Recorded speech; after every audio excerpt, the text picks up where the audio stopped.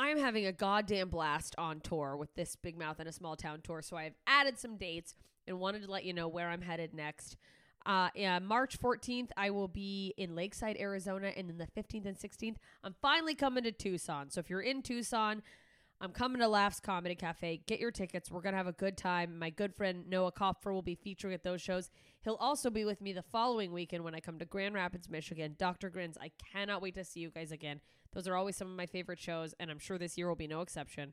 And then I am headed up to my home state of Alaska for the Alaska Before You Die Fest. Anchorage, you better not fucking sit on these tickets. They're going fast. There's a few left.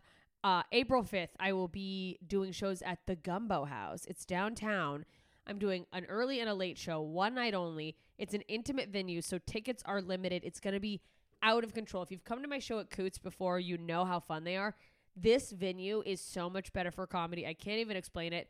Just get fucking tickets. These shows are going to be wild. And then on the 6th, I'm headed down to Homer, Alaska. I am coming, performing there for the first time. Alice's Champagne Palace, and then on the 7th, I will be in Seward, Alaska. So Anchorage, Homer, Seward, we're having a goddamn good time. I'm going to come kill at all those shows because I'm a fucking Alaskan assassin. Am I sorry I said that? I don't know. Listen, Dayton, Kentucky, 12th of April. If you are in the Cincinnati-ish area, Dayton, Ohio, Dayton, Kentucky, this is your chance to see me at a really cool new venue called the Commonwealth Sanctuary. And then I am headed to Portland.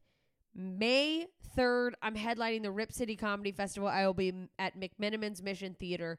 You guys, this is a cool theater. We want it to be packed out because, of course I want it to be packed out. But also, like, let's have a goddamn good time in this nice, beautiful theater.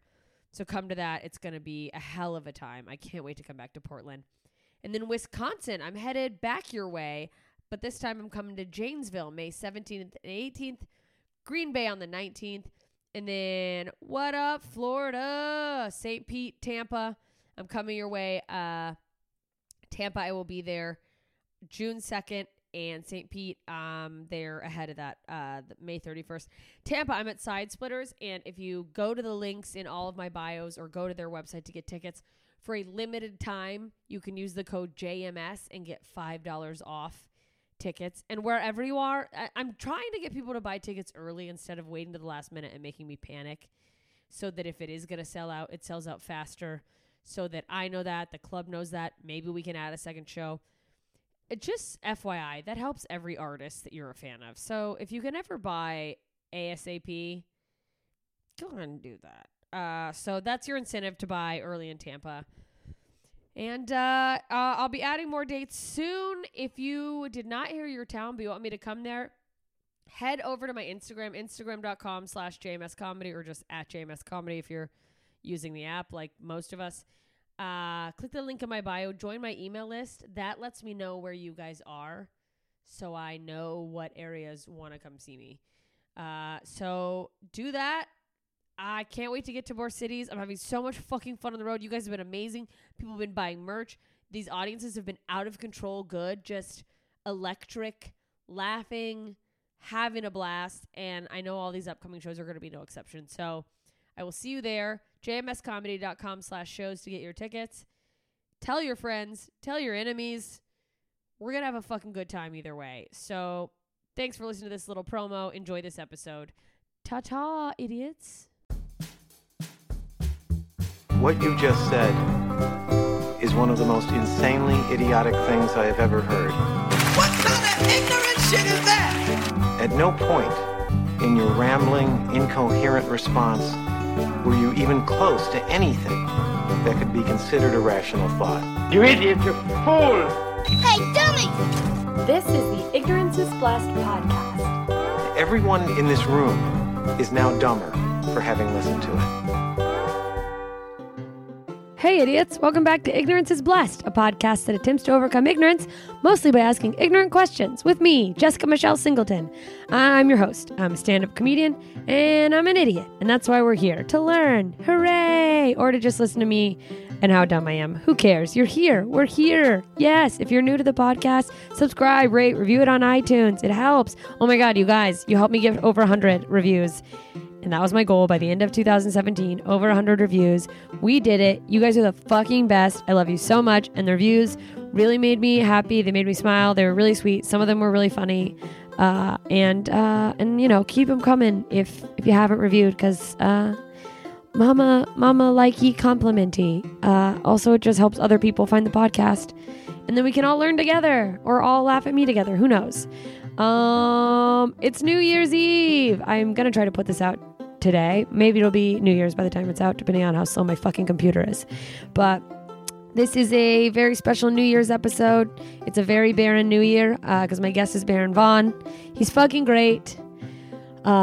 He's from everything, not everything. I don't know. He's great. He's an amazing comedian. He's one of my favorite stand-up comedians to watch. And he is on Grace and Frankie, the new show Corporate on Comedy Central, the new MST3K. He's got a new show coming out on Comedy Central, which he talks about. And,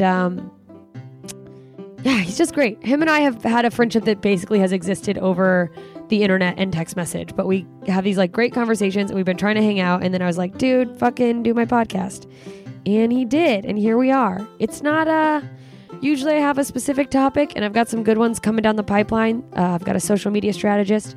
I've got someone talking about being an LA native and how to make a TV show, and lots of cool stuff coming for you this month. But this one we just talked. I was like, it's New Year's. Let's get to know Baron and talk stuff. But he's got a great mind, and we just had interesting conversations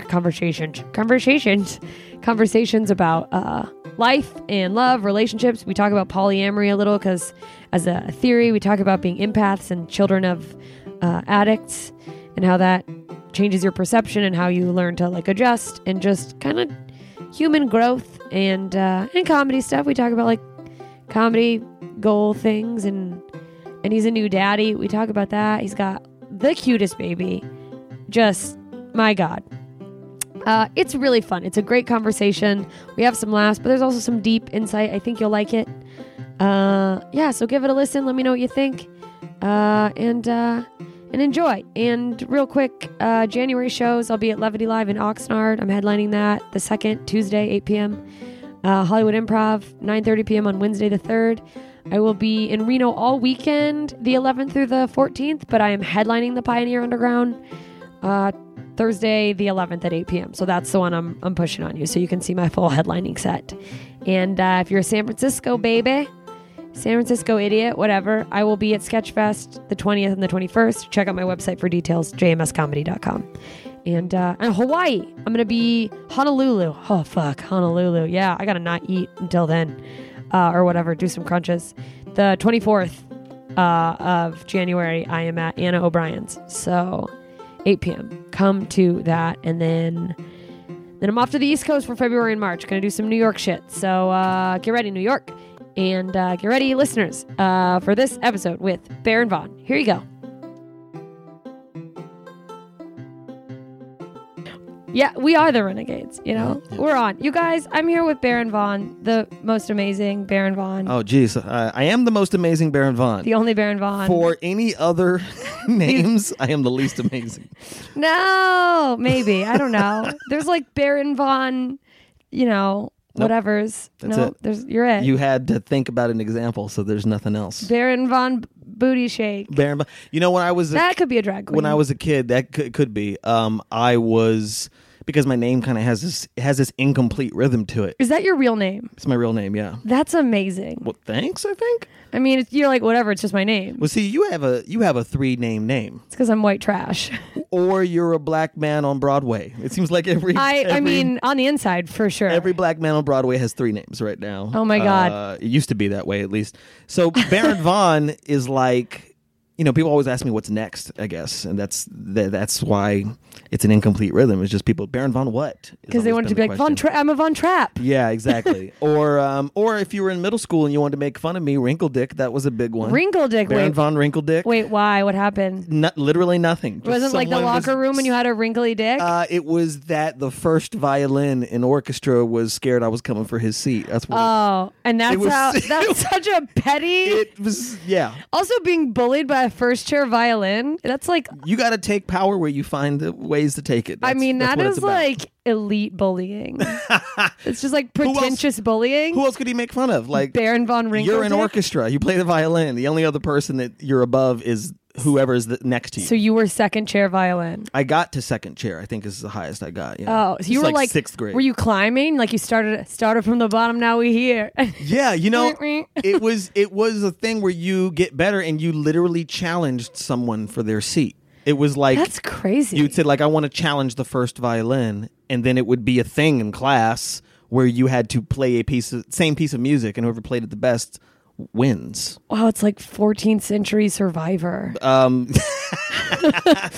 Only a little bit, except it was a middle school in inner city Las Vegas. Inner city. Is that where you're from? You grew up in Vegas. Yeah. Did you guys get into like Charlie Daniels' "Devil Goes Down to Georgia" fiddle-offs? I wish it would have been a lot more interesting.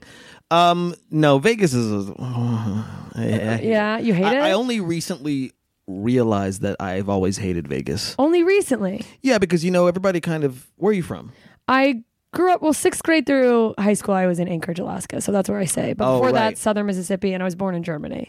And what do you think about any of those places? I mean, Do you have people you like there? I have a small handful of people I love in Anchorage, but I would never fucking live there. Well, Alaska's gorgeous, right? It's beautiful. I don't know anything about. I haven't been there. I just know it's Alaska amazing. is gorgeous. Anchorage is like if you looked out into a gorgeous wilderness and then there was like a trash can on fire. That's Anchorage.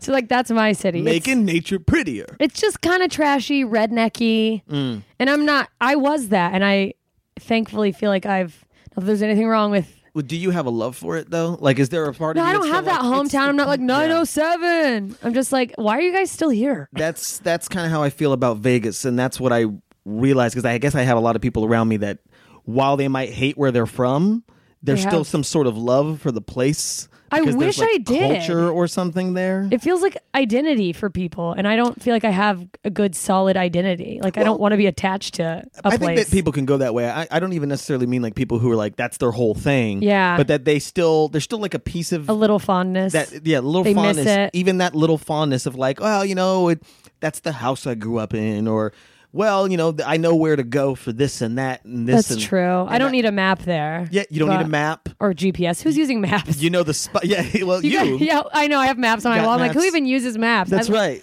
I look like I can't You've let go got of the maps, past. and certain spaces, certain cities, you have drawn smiley faces, and some are frowning faces. And just knives. And then there's just all this twine kind of reconnecting, and you've written the word master plan above it all. I yeah. don't So get it. I will. I can't disclose at this time, but the world will soon know. Oh, all right. Look out, Omaha. Watch out. Oh my, only Nebraska. I'm coming for you.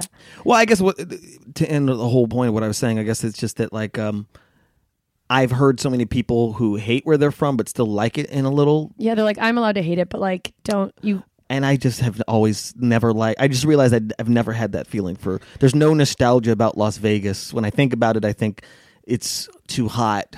Yeah, I feel the opposite, but the same about Yeah, Anchorage. about Anchorage? Like, fuck the weather. I mean, I love my friends there, but ugh. Same. I mean, I like my friends there. Yeah. But I don't like what Vegas is turning them into or Yeah. forcing them to have to be. Yes. Because they've reached the end of their They've peaked. their tether there. Yeah, if it's you like there's will. only so much you can do before you're just a regular at a bar. And I have a friend who's one of my closest friend, and she's like, painfully single, and I mean that in the sense that I think there's a good way to be single. yeah. Oh, I know. But, What you're but if you're constantly talking about being single, it means that you don't want to be single. yeah. They're like, I'm just like single. I'm just like so single, and Just single. I don't know where to find anyone. I'm like, if you leave I go outside. Vegas, Yeah, right. I It's like guarantee you'll meet someone like a quality person that you're you like literally anyone but this fucking city.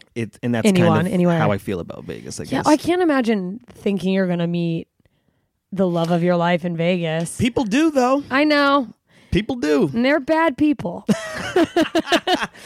Your Those people words- don't deserve love. I'm Your kidding. words, not mine. I They agree, deserve- but not mine. You know what? If you're a person who finds love in Vegas, thank God. You probably wouldn't have found it anywhere else. You needed that. You can find it in a building that doesn't want you to know what time it is outside. Therefore, it has no windows. Oh, it's so weird. And you can find love in that. More power to you. You're a strong and unique individual, and you deserve happiness. Hey, there you go. But also stay away from me and my family. And stay away from the nickel slots. Yeah. It's a trap. No, that's a penny slot person for sure. I know a penny slotter when I see them. Oh, a penny slaughter. Yeah. That's my family. Great. We're penny slotters. Oh, really? Oh, I have a set of twin aunts Whoa. who never got married. They live together. They are absolute angels. I want to be clear. Are they from The Simpsons? That's when I was little. I thought my life was The Simpsons. I had a fat, dumb dad, and my mom was she has a raspy voice and big hair. I had a brother who was a troublemaker. I was really smart, and I just thought Maggie was coming any day now. Oh, I literally, because I saw saw it when I was little, and I was like, "Is this my life?" And then there's a part of me who I thought everyone had the same set of family. I thought that's just how a family was. Oh, you mean that was like, you thought that was what a family... It's like everyone has a set of twin aunts. That was the equation. Yeah, and now like growing up, people you just have these twin aunts that are like best friends and never got married, and people think that's weird. And I'm like, oh, it's always just been so normal to me. They're the most normal part of my family. Oh. Anyways. Are they super balanced or something? Yeah, but they love their penny slots. But they save up their money, and like twice a year they take their trip to Vegas. Oh, wow. And they're like, we hang out on the penny slots, we get our free drinks, we go to the buffet, and I'm just slots. It's amazing. It's a thing. Pretty incredible. Penny slots is for people who genuinely enjoy the act of gambling. Yeah, and you don't want to lose money? Yeah, they're not like crazy like high roller or just get on heaters. They're just like, I like the dinging of winning a bonus. Yeah, I guess I could respect it. I mean, my grandmother gambled, but she knew how to stop. Yeah, that's so my aunt. She would like It's not be my like, mother. I'm going to gamble $20, and if I lose, I can do without this $20. I'm done, until my yeah. next paycheck, sort of. And my stepfather was like, well, there goes the rent. So Yeah, that's my mom. Hey. My aunts are like, we did our money, we go. No. Yeah, my mother's like, don't get her on a heater. Yeah. Oh, Lord. You get addicted. She gets addicted to anything. A gambling addiction Addictive is just personality? Yeah, for sure. But she also is the kind of person that's just like, instead of trying to take charge and control her addictive personality, she's the person who's like, well, I just have an addictive personality. That's how it is. And it's like, okay, well. That gives herself the permission for it. Yeah, it's like, this is just who I am. And I'm like, well, I'm not going to change you. There's a weird, I always hated that that thing where people they can call out what their damage is. But instead of trying to fix it, they just say it to set you up, to let you know, like, look, I can be an asshole. And then they're an asshole. They're like, I told you. Yeah. And you're like, I fucking hate you. Yeah. Why didn't you try not being an asshole? Well, you can't, change what's inside. It's built in. And You you're can't wash off what's inside. Sorry. the best and worst. Yeah. Okay. Vegas. Yeah. Wow. How long did you live there? Well, I moved there when I was in 3rd grade. Where'd you move from? New Mexico. Ooh. New Very Mexico's small. pretty. I feel like It's very pretty. it doesn't get enough credit. It doesn't. I mean, it's People one of just the think few Albuquerque. Yeah, well, Albuquerque is not the most beautiful city, although it's on the come up. Yeah. There's some interesting stuff happening in Albuquerque. Yeah. Santa Fe is historically beautiful. Have you been there? I haven't yet. Oh, you'll love Just it. driven through bumfuck New Mexico. I'm like, this That's is really where nice. I was born. That's where I Bumfuck. was born. Bumfuck. With a QUE yeah. at the end. Yeah. Bumfucky. I was born in a little town called Portales. Portales. Which I want to say today has a population of 11,000, so it was probably smaller in the 80s. Mm. And then I was moved or raised in an even smaller town in the 80s with a population of 5,000 Wow. called Tucumcari. Tucumcari. Yeah. Oh, And small then town I life. moved from there to Las Vegas, Nevada when I was in 3rd grade. Was that a culture shock? Hell yeah. Fuck, I going mean, it from, was like- a city. You're like, dear God. Oh, it was just a completely different. First of all, both of those are the desert, but Vegas is Like, stupid hot. fuck. And in the summertime when it's dry and it feels like your boogers are just going to catch on fire. That's what Is it just always me? feels like. It's Yeah. 125 degrees. And you're like, who chooses this? It's the worst. Who And was like, then let's put a city Phoenix here? is hotter. That's the only place. Yeah, I don't could think know of. why anyone would live in Phoenix. Like, Yeah, so if you're a listener in Phoenix, I'm glad you're listening. write Stay in inside. at why you live there at whatthehellmail.com. Yeah, I want to know what the fuck is going on. Exactly. Oh man, okay, so Vegas. Did you? You're like doing such cool stuff with your career. You know what's really interesting is that this is the first time we've ever met. I know. Well, you know what? We've talked. We met very briefly. When did we meet? Bridgetown Comedy Festival. Oh, really? Very briefly on a street. And you were, I don't know, it was in passing and you were with someone else. And I was like, hi, nice to meet you. And you know how it is, comedy festivals. Yeah. I just remember because I was like, oh, Baron Vaughn's so cool. I don't even know if I told you my name. I just like, hi, nice to meet you. So technically, maybe we didn't. And I became aware of you because of your Twitter. Oh. And seeing hopefully not in a negative that way. You write that are very funny. Oh, and you're close with people that I'm close with. I know. So we haven't hung out. We talk a lot though. I'd make a decent amount. Texted, yeah. We have good. It's always good conversations. Oh, is it? Like I'm like, I want to hang out with you all the time. It's impossible. Yeah, I know. It's like you're the only person you get to hang out with all the time. I know, and what a horrible person to have to hang out with all the time. It's like, shut up. I never stop talking. No, you're just someone who's like you're easy to talk to about like real shit. Well, that's where I try to live, in the real shit place. Yeah, well, it's hard because it's. I guess I kind of try to think about shit in a way that it's my own obsession with being original. Yeah. Which doesn't help me connect with people all the time. Because it's like sometimes it's like people want to relate to you. Exactly. And I'm always trying to look for the thing that nobody's thinking or nobody said. No one has thought and no one has said. Yeah. Which is, because I guess that's my challenge for myself in comedy, is to not sound or be like anybody else. I respect that. The problem with that is that I'm unrecognizable. I wonder if it makes me unrecognizable to people. Oh, you think that you don't have like a distinct voice in comedy? Well, it's hard to box. You know what I mean? Yeah. It's hard to be like, oh, I know what this is. You're this and this and this. Because there's something about, labeling something, defining something. It makes it easier for people to digest. Oh my God, you're like speaking my language. But I think this is where it's the unholy union of business and creativity. Yeah. So it's like marketing demands that you have a clear thing that you are brand. Offering. A brand. Right? Oh, yes. But when you're trying to, I guess, be an artist, right? Well, and continue to grow. You don't want to, because there's a bunch of comedians that I started out with that some of them were like big celebrities now. Yeah. And have fit themselves into a brand that I think has prevented them from getting any better. As a comedian, it's like comedians. You have your thing. Yeah. It doesn't necessarily hurt the career aspect because people, that's the thing is I feel like the industry, when they know what you are, they will just beat that to death. Yes, they will. I live in fear of that. I don't know how to describe myself, and like the idea of someone being able to be like, you're the this and this comedian is like, well, especially here in Los Angeles. Yeah. Because look, it's an insane thing to be next to somebody or many bodies who have no problem paying their rent. Yeah. And to be like, well, why can't I pay my rent? What? But then what happens is, I have a lot of theories about this. There's a lot of these things are theoretical, right? I'm into it. Me. There's like a weird part where I feel like, because some of these people who are easily definable, right? Yeah. They get picked. And I'm not going to name names. I'll name names maybe. Where I'll just say that there are some people who have done multiple specials. Yes. Multiple hour-long specials. Mm-hmm. And they really have 20 minutes of material. Yes. And they keep regurgitating the same thing. Because they're on brand. Over and over. And it's terrible. And I wonder if... You know what, though? What? I think some of those people, too... this is a problem I think about someone getting recognized too early. This is exactly what I was going to go towards. Now, if enough of the industry feeds someone like, you're great, those people think that what they're doing is so great. Mm-hmm. And it's also a disservice to them because they stop evolving. Because this is what the people want. Yes. And it's like, this is terrible now. It was fine the first time, but like you're not... Well, you're doing material that is 10 years... I don't know, whatever. Well, and I wonder if I go, well, what is it that they decided not to continue that stopped their growth, right? Yeah, it's like, did they...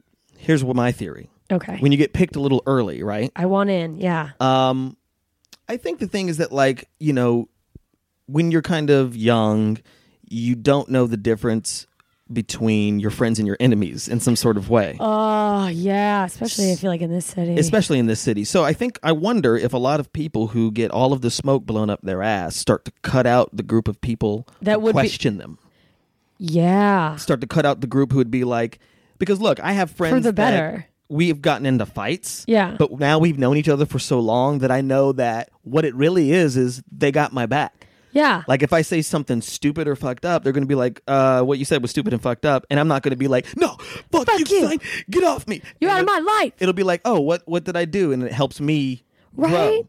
Yeah, Right? right. Because it's like if I'm putting out a special, I want a room full of people to watch it before I put it out that will go, fuck no, not that, no. Like I want someone to hopefully you get that before you before even do are doing the damn No, it's special. like I want them all watching my sets, and like I want someone to be like, absolutely not. That's fucking terrible. You know what? That's what I hear about like certain people who are, because I wonder like with people like Chappelle, for instance, or Chris Rock, who, If anyone's willing to, well, they seem to continue to grow. yeah, You know what I mean? And what I hear Chris Rock does is that he doesn't have comedians write his act, but what he'll do is he'll recreate essentially the back room. He'll have a group of comedians that he likes and respects watch his sets and then give him notes. just thoughts, notes. Yeah. Exactly. Like how we do to each other. Like, That's hey, what you I know would that wanna thing? do. You should say this. Like we give each other tags or ideas or angles. And I don't think I've ever. There's probably two or three times, or 2 or 3 times. I'm being a little ridiculous, but there's been a couple of times where someone gives me a tag and I use the exact tag. Yeah, Most of the time, he will give me a tag, and it just makes me rethink my own bit. the way you do it. Yeah, And I'll be like, well, how am I going to do that in my voice? yeah. Or is that an angle I even want to go to? But it makes me think about it. And then maybe you come up with something completely different just from going down that. And thought that's what I pattern. hear that Chris does. I love that. I wish I had a small group of friends that we could get together regularly and do like a running bits. It's hard though. You know what? You have to have the right. You do, because sometimes it's like, because I give people like notes on scripts or their act even if they ask. Yeah. But I rarely tell somebody what I think they should say Yeah.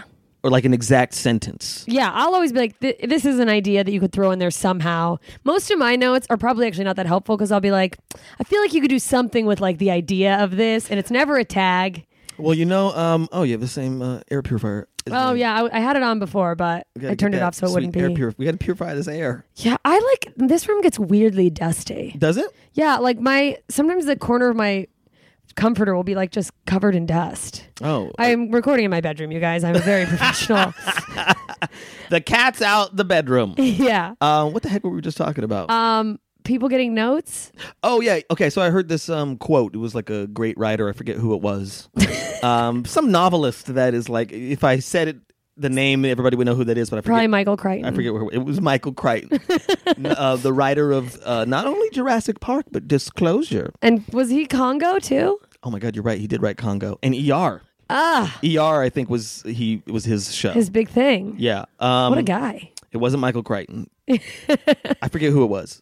Daniel Steele. It was doesn't somebody matter. it was somebody like Kerouac or Jack London or Yeah, somebody, okay. right?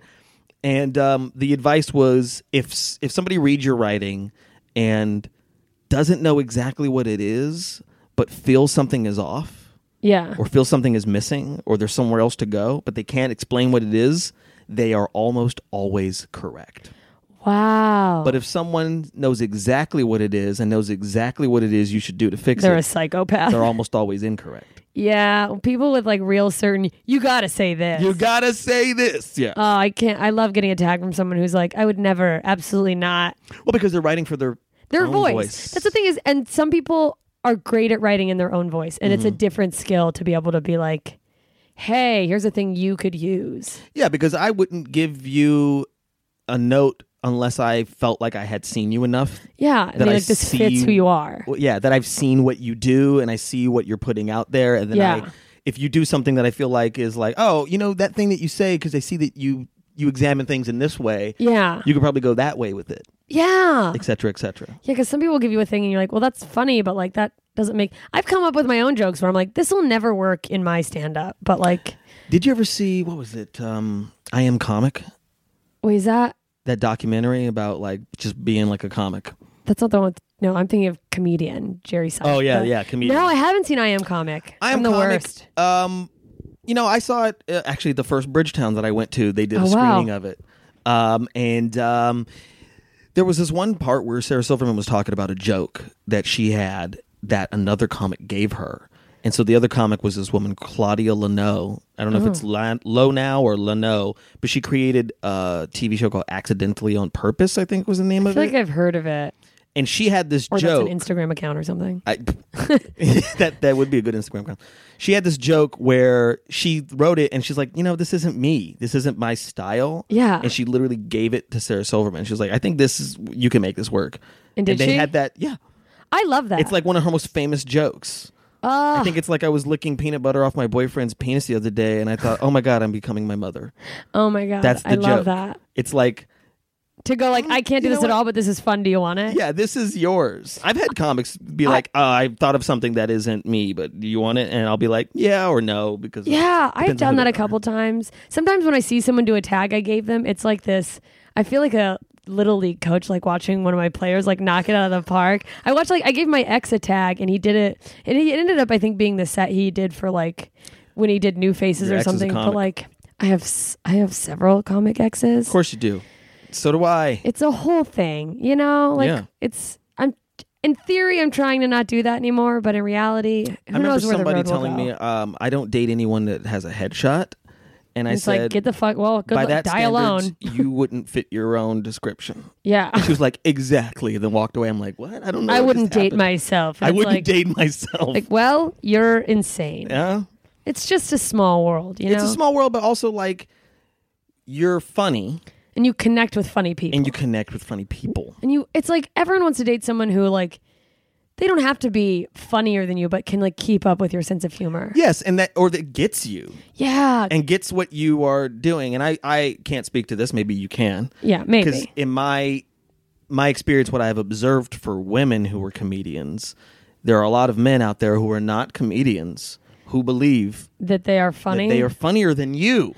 Oh. Not just funny, It's a nightmare. but funnier than you. Oh, Right? yeah. No, 2012 was the last time I tried like I genuinely was like, I'm going to try this online dating thing, you know? And I went on a couple dates. Yeah, sure enough, anytime someone finds out you're a comedian, you can see them turn it up. I went on a date with this guy who on paper was like, what a catch. And he wanted to see me again. He's like super hot, like hot in the, not even in my type, but I don't think I have a type, but in the like classic, like all-American, good-looking Ken Dolly type of like, he was like a lawyer, very nice. So unfunny and so trying to be funny and thought he was hilarious. And I was like, kill me. Well, that's the other thing. Is Get me the think that- fuck out of here. And you have to take time off from, I took a night off for this? Oh, you mean to Fuck like, you. I'm not to go on the date? to go fucking grab Like, a I could have drink. been tightening up this 10. Yeah. I'm a workaholic and I'm out here with fucking bozo. That's funny. I had to take a night off from comedy for you. Yeah. Do you understand that I had to I say stopped my no to dream. my first love Yeah. to come hang out with Yoboing ass? You son of a bitch. That's funny. Yeah, I mean, because also the other thing is that I wonder if the other thing I could say this as a comic myself. Yeah. Just that sometimes you're not on stage. Yeah. Sometimes you aren't thinking of jokes and you're just kind of hanging Existing. out. And so somebody needs to be able to meet you there Yeah. as well as get to your comedy. It's like you need to understand that I'm like not on all the time. Yeah, exactly. I'm not your source of entertainment. Well, it's because a lot of people also, they don't understand. This is such a mystifying, it's such a mystifying industry or art form yeah. or career path. And it's, we're a culture that's obsessed with fame. yeah. So it's like when I told people I was an actor, people think I'm saying I'm trying to be famous. It's not the same. no. And It isn't the and the same. people who are trying to be famous. Good for them. I don't crave it. I like worry. Are we the about- only country that like really likes fame for the sake of fame? Yeah, I don't know. Maybe. Because I don't really know how it goes in other. I feel like other people in other countries who are famous like somehow earned it or got theirs. Yeah, and it's like a respectable. But I could just. Be And making sometimes that people up. are just super pretty, and they're Yeah. like, excuse me, you're pretty. Be in all these movies. Yeah, imagine being like so hot that it's considered a talent. Like they're just like, who cares? Isn't that what it is to be a model? Yeah, is that you're so pretty that people are like, you're talented. It's gotta be mindfucky though. I know Yeah. some people who used to be models, and I can't imagine.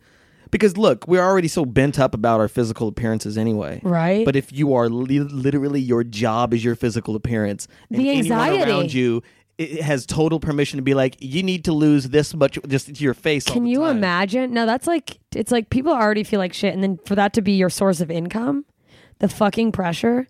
Thank God none of what I do requires me to be hot. Although sometimes I really like, I'll see a picture of myself on stage and I really have to be like, it's not about how you look. It is not. You are not there to be pretty. I have to like remind myself like, it's okay to be ugly. How do you feel when you listen to your own podcast or your own act? When you hear your own voice. I hate my voice. Oh, come on. It's hard. Like, I don't know how people make porns. You gotta find that self-love. I mean... Thanks, Michael McDonald. It's actually getting better. I'm able to like listen to it enough to like, oh, let me go. I have so many recorded sets I never went back and listened to just because I went through the act of, I'm supposed to record, and I'd start and I'd be like, ugh.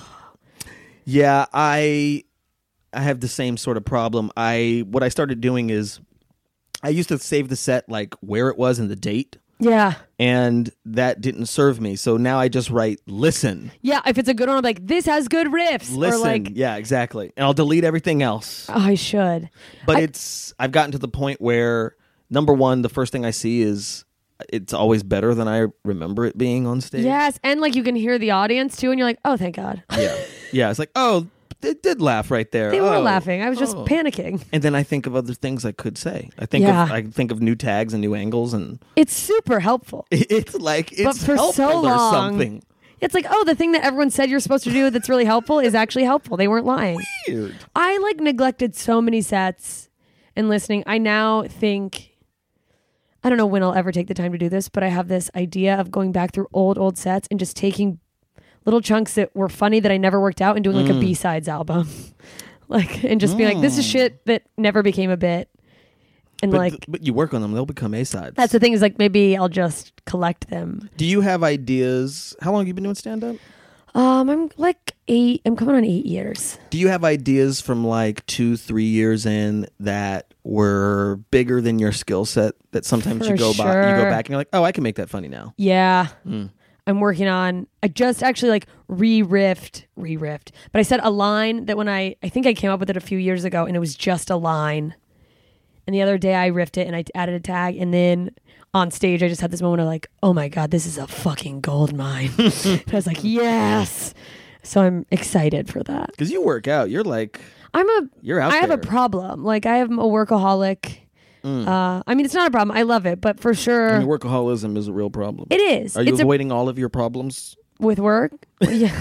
I mean. Are you substituting work for anything else? For everything for else? Sex addiction and to try to stop eating sugar. It's just, you got to cram another vice in there, you know? Crazy. Yeah. Those are my things. Great Food channel. and Great sex. channel. And so now I'm like, I'll just do comedy more. Well, it's you're afraid in some sort of way, right? Yeah, but I'm getting better. I'm doing a lot of. I mean that you're motivated by fear. Are you motivated by fear? 'Cause Yeah, you're afraid of partaking in these other vices. So you're like, all right, do this one instead. I mean, I don't think either of those vices have ever been to the point. Well, that's the thing. It's one of those things where I'm like, this is a vice, and it's like, no, you're a woman and you had a little bit of sugar and you're judging yourself too much is the reality. But I could see at a certain point in my life, sex having been a thing that went off the handle. Okay. But now, who knows? I think I'm under control. I think I just have to have. I'm afraid of my own thoughts, so I'm like, let me. Well, I mean, But then I'm like, let me delve into my thoughts. The self-judgment thing is the thing. It's a vicious. Because you like beat yourself up about making mistakes, quote unquote. Yeah. Making mistakes, doing the wrong thing, or whatever. Yeah, it's constantly questioning, like, is this okay? Is that okay? And it's like, Fuck. shut that voice up. That shit. Yeah. I'm getting better but I mean, I can't tell you what to do because I do the same thing. I'm just saying it sucks. it does. To have this thing like in your head that's just like, no, you're bullshit. What you said was bullshit, and you're bullshit. It's not good enough, and no Yeah. one believes you. Yeah, yeah. Oh God. It's stressful. Yeah, but it drives me, you know? Insane that is. Off the cliff that is. for sure. Yeah. No, I do like go crazy with comedy, but also like a lot of people who are in stand-up and in comedy want multiple things, and all I care about is stand-up. Like, it sounds so corny, and like I feel like I'm at a point where some of my peers or some of my friends, I've had conversations where I get the feeling they don't believe me, and they think that I'm saying this as like because nothing else big has happened.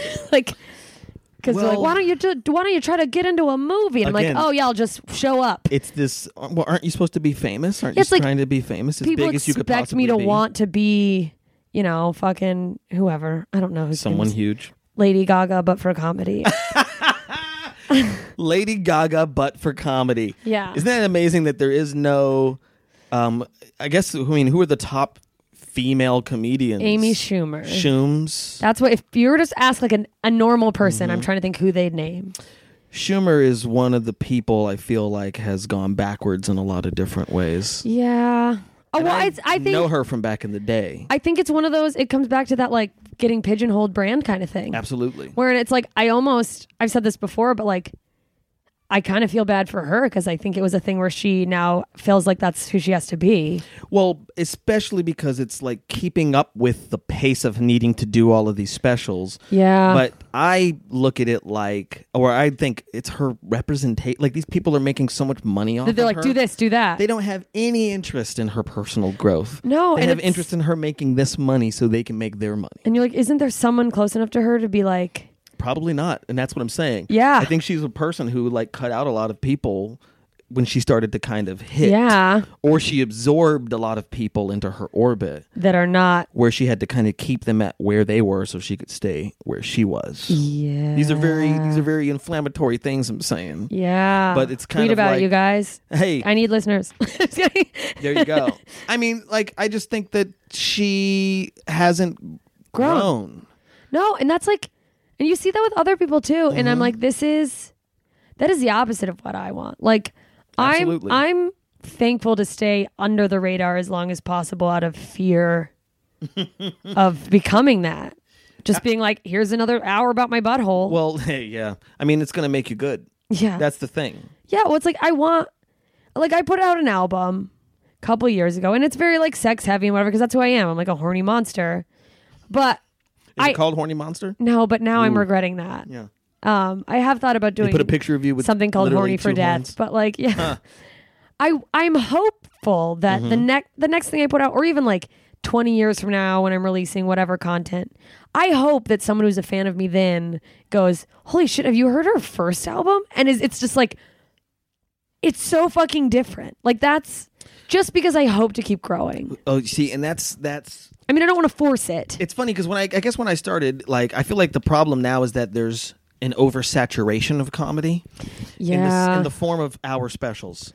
Yes. I remember, who was I talking to? Oh, I was talking to Beth Stelling. So, she did those half-hour yeah. Netflix The specials. Netflix thing. And she was saying, the reason they did this is because they saw that people weren't watching The full thing. hours. That's what I heard. So they're There like, was- what can we capitalize on? Yeah, but so they're like, they're only watching the first 20 minutes, so maybe we should make half-hour specials. But here's the weird irony about this. Yeah. Those half-hour specials were better vetted Yeah. than these hour specials. But yeah, because it seemed like they went through a thing where they really threw shit at the wall. Yes, and I feel like they were more picky or just listened to more sets and watched more comics and narrowed it down to who do we want to do half-hour specials for. Yeah. And they had a better selection process for that than these hours. I agree. Because Where it seems like they everyone- threw shit at the wall, which maybe even tarnished a little bit the branding of Netflix hour specials, because people are like, it's not like if they're not being that picky, people are like, whatever, I'm not just going to randomly watch a Netflix special. And then at the same time, people like Chappelle or Rock or Ellen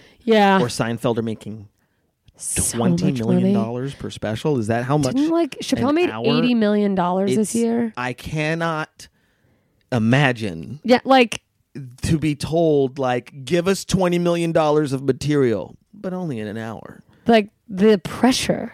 But that comes back to another thing about this. And look, those people that I just named, all 4 of those people I respect and admire, and they're personal heroes. Yes. I want to know However- who your heroes are. Yeah. This hero worship Yeah. of this older generation of comedian. that they're gods. It's like they're humans.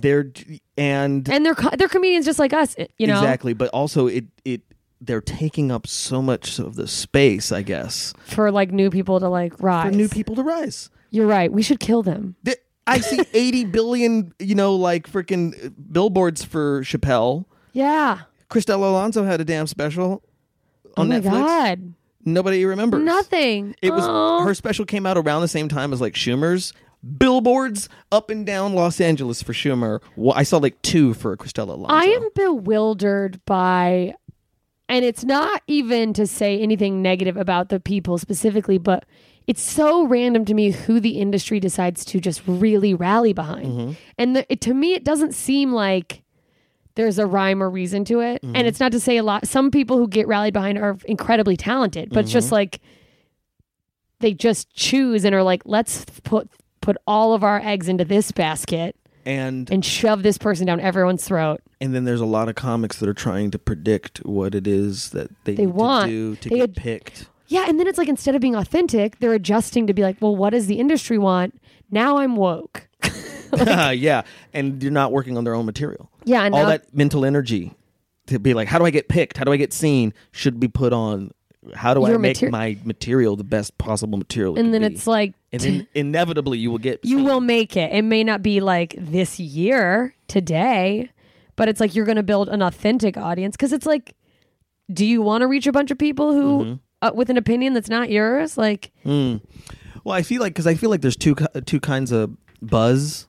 There's like the brand new, young, hot Hollywood. Young, we hot discovered Hollywood this buzz. person. And then there's you've been doing comedy for 30 years, and we cannot believe that we just weren't paying attention. I'm sorry. Yeah. Here's all of the specials ever, Mark Maron, or yeah, whatever. it's like, here's everything. So those are the two paths. Yeah. I guess it's sort of like the second one is the harder road.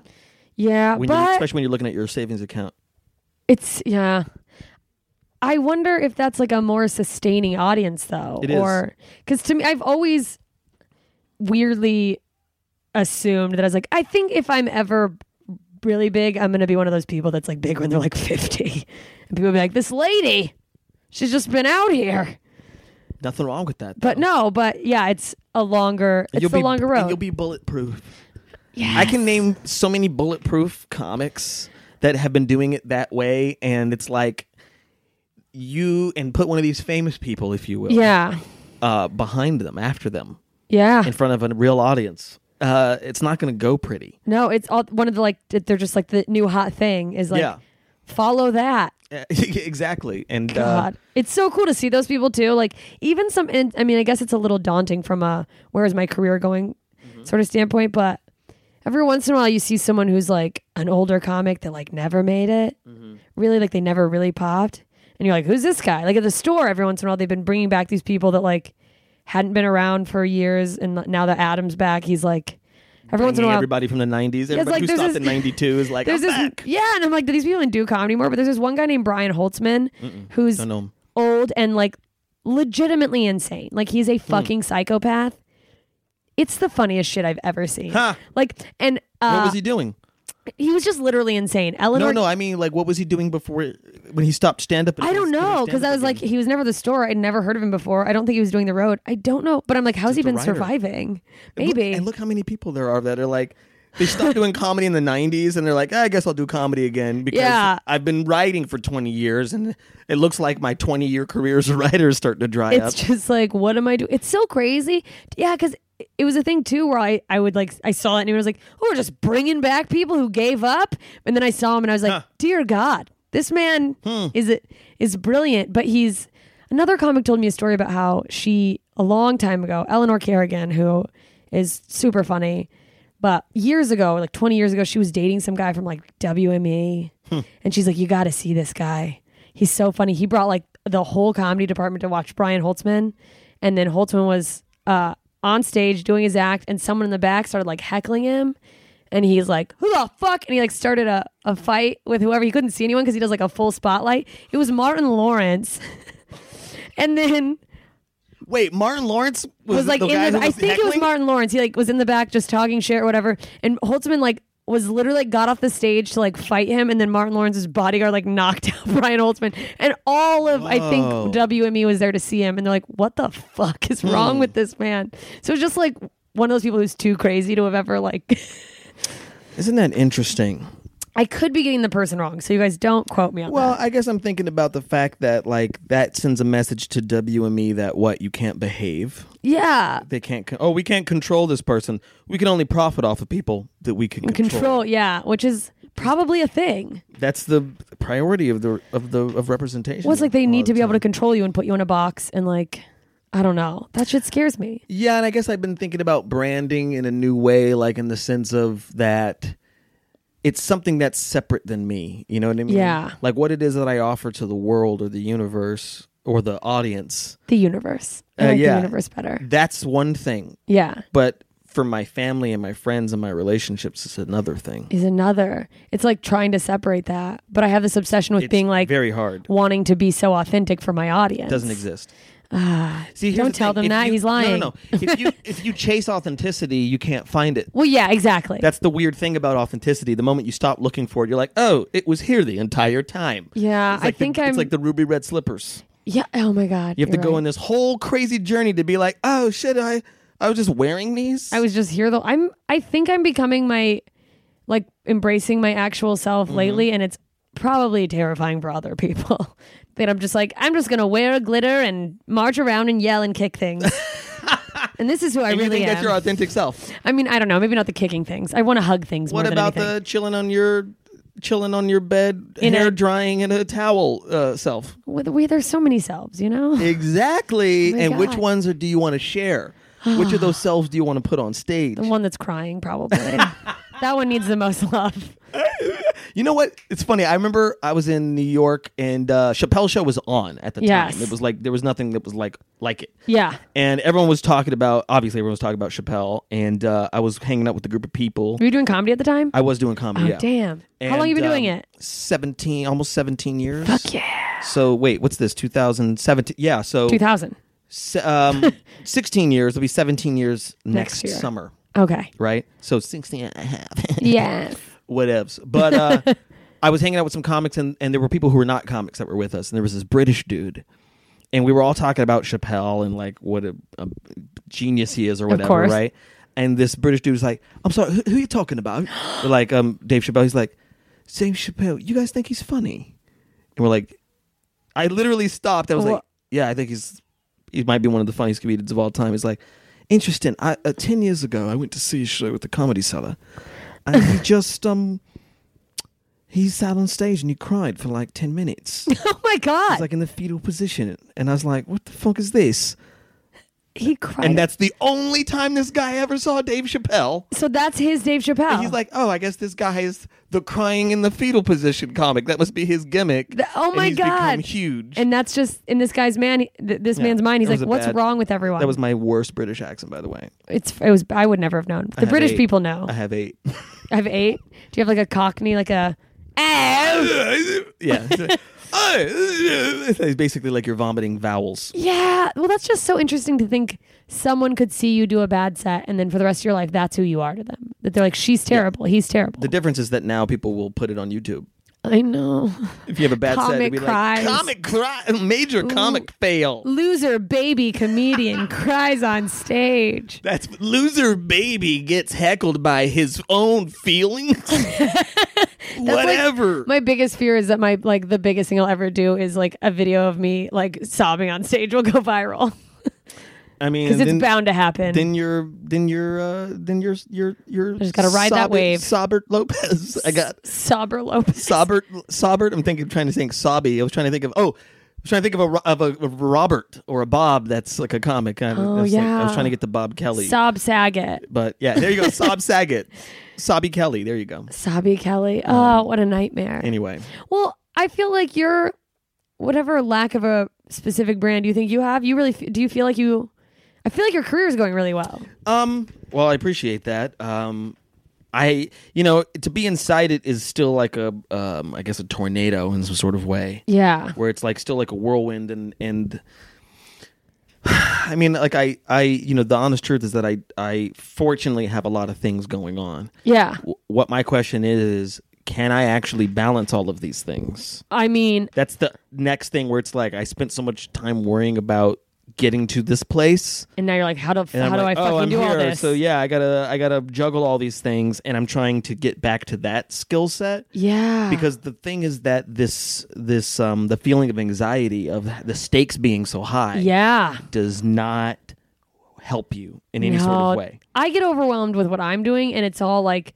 self-produced things and no one is relying on me but me. Well, these are self-produced. Like, that's what I've done. Yeah. 'Cause I've taken self-produced things and tried to turn them into other things, but now it's like people are depending on me, And you're like, oh. which is what I wanted. Yeah. It's what I asked for, but now I'm like, I can't get. I'm trying not to let that letting others down being a disappointment. So you kind of just have to like keep putting one foot in front of the other and not think Basically. about like, can I do this? Can I do that? It's like you just keep moving. Yeah, do you know Phoebe Robinson at all? I know who she is. I haven't met her yet, but seems amazing. Well, she's one of my closest friends, and we were talking about it was a couple years ago. She's a person who's made all of her own shit too. Yeah, like love everything that she has going on is literally like her. People not wanting to book her, auditioning not going well, looking at her bank account, what the hell am I supposed to do? And just literally inventing things and being discouraged along the way. But people being like, that's not funny, you're stupid or whatever. Yeah. And turning it into this thing. And I remember years ago us talking about, she was talking about that thing of like, I guess there's this idea that like a career or your trajectory as a comic or performer or whatever, like there's this natural ladder. Yeah, which is insane. Well, sometimes I feel like people feel like there's this natural ladder and they've been knocked off it.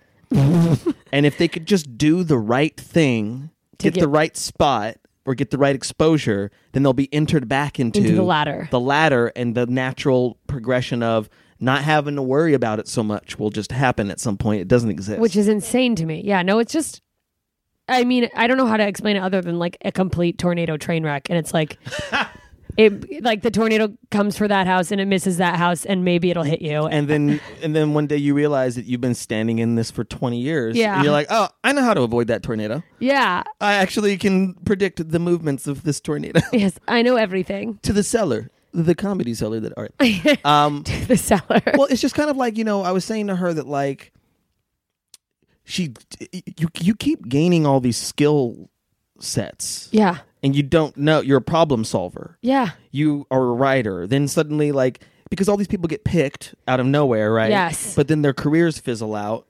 Of course. And when they get picked, guess what they need? Writers. Writers. They need people with ideas. Yeah, they need help. They need help. Yeah. And so suddenly you have done this and you're like, okay, I've done this for 3 years. That's not working. And then you do this other thing for 3 years and that's not working. And then you do this other thing for 3 years and that's not working. And then at the end of it, you're like, oh, I know how to do 3 completely different things. Yes. What if I put them all together? And then suddenly it's not that you're starting out at each of these things. It's that you actually know how to do those things. Yeah. So now you've got this monster machine that you can create. And then you just have to figure out how to steer it. Yeah. And not fucking lose your mind and crash. Not lose your mind and crash. Yeah, Exactly. It is cool how much a lot of things seem to be in the hands of the creator now. Like it's still like a crapshoot. Will you find your audience? You mean but like, you as the creator? Yeah. I was like, oh, is this like, you mean the hands of the creator? Oh Praise yeah. be. Oh no, that guy. Where is he? Like, hey, are you even there? No, He's but chilling. it's like, I feel like if you're creating and constantly like working on your voice and putting stuff out, you can find your audience. Mm-hmm. It's just kind of nice to know that you don't necessarily have to rely on this like man behind the curtain industry. Well, and I feel like that's Keep doing what you're doing. and that's sort of like what I want to say the kind of the streaming age has brought Yeah. is that all of these sort of old ideas that this industry has been standing on for so long are kind of Sitcoms. crumbling apart. Yeah. And sitcoms, yeah. No, but you're right, because it's kind of like I don't feel like the multicam sitcom is like a dead art form Yeah, which in like a lot of ways. sucks because it seems like it's so easy to write now that I'm in this. But like it almost seems like people realize when other content came out, it's like, oh, we've been being pandered to and they thought we were stupid. Because it's just like, oh, my fat husband. And Well, they go broad because they want an audience to laugh. yeah. So they go broad instead of specific. Yeah, because they're like, we don't want to reach a niche. We want They Coca-Cola want to the put their hugest ads group here. of people because the more people you have, the more you can charge Coke for those ads. Yeah, exactly. But if you're not the person who is trying to sell Coke, Yeah. like if people aren't going to buy Coke from you, Yeah. which is what they are looking for, Yeah. then you have to find the people that are going to buy LaCroix from you. Yeah, you're like Or going to look at you and be like, thank goodness it's December, Santa Claus is here, or whatever. Santa Claus. Or That's whatever. amazing. Is that a real thing? No, I just made Oh, that up. that makes it so much better. 2 weeks ago I made that up. Santa Claus. Around Christmas. I believe in Santa Claus. Somebody bringing me delicious orange sodas. This has to be commercials we're doing next there you year. go. Don't you want a Santa Claus? Santa Claus, and he's just beating up the Coca-Cola Santa. Fuck you. Just like in a polar wrestling bear. match. Why are you endangered? Sort of situation. Yeah, save these bears. Polar bear became the spokesperson for Coke. When did that I don't know. Are they endangered because of diabetes? High fructose corn syrup is making all Yeah, the it's glaciers. killing all the. Yeah. Definitely. It's these methane farts. Oh my God! Probably for real, right? Global warming. Cows. Us and the cows. Us and the cows. We're taking it down. We're eating too much cows and then farting their farts for them. Oh my God! Come on. That's probably real. Conspiracy. I think I gave up red meat. I Did you? think. Really? I thought I gave up meat, and then today I was halfway through a chicken wrap, and I was like, "Oh yeah, I was gonna give up meat." But baby steps, I think. I'm trying. Exactly. Well, anyway, I'm just rambling. Yeah. Where Is do there we? anything that you want to talk about? I mean, let's talk about your life. You. What about it? I mean, I don't know. You're a dad now. I am a dad. Yeah. How's that cute little baby? He's the cutest. He is 11 weeks old, so he is going to be. I mean, this is December. So in January he'll be 3 months. He'll be a Oh, man. this is literally the last day of September or December. December. The last What day day? of 2017. Oh my God! It's the end of the year, It's you guys. the end of the year. It's pretty amazing because I spent a lot of my life believing I did not want to be a parent. Really? You were like into polyamory and stuff, right? Yeah, but that doesn't necessarily I know it doesn't. mean anything about the parent thing. Yeah, it does. Sinners. Hey, I'm kidding. The polyamory thing, like, I don't want to discourage anybody from doing that or trying that. I just think that I wasn't good at it. Well, I to think me, that it's that's like what it is. theoretically, I love the idea of like as an idea. Mm-hmm. As someone who has so much trouble balancing things, fuck off. 2 relationships, like more than one person, I have to like be emotionally invested in. Get out of here. But see, everything that you said applies to monogamy as well. I know. I feel like monogamy Is- theoretically Yeah. sounds like a great idea. Well, because theoretically, you find someone and you magically love each other for the problem isn't That's that you the part that the magical is the well also real the forever problem. thing is like I totally think it's possible you could somehow find someone and you grow in a way where you continue to love each other. There's ups and downs, but like 50 years later you're like, holy fuck, we're still doing this. That's crazy. But because it's this societal idea that you're supposed to find that, Mm-hmm.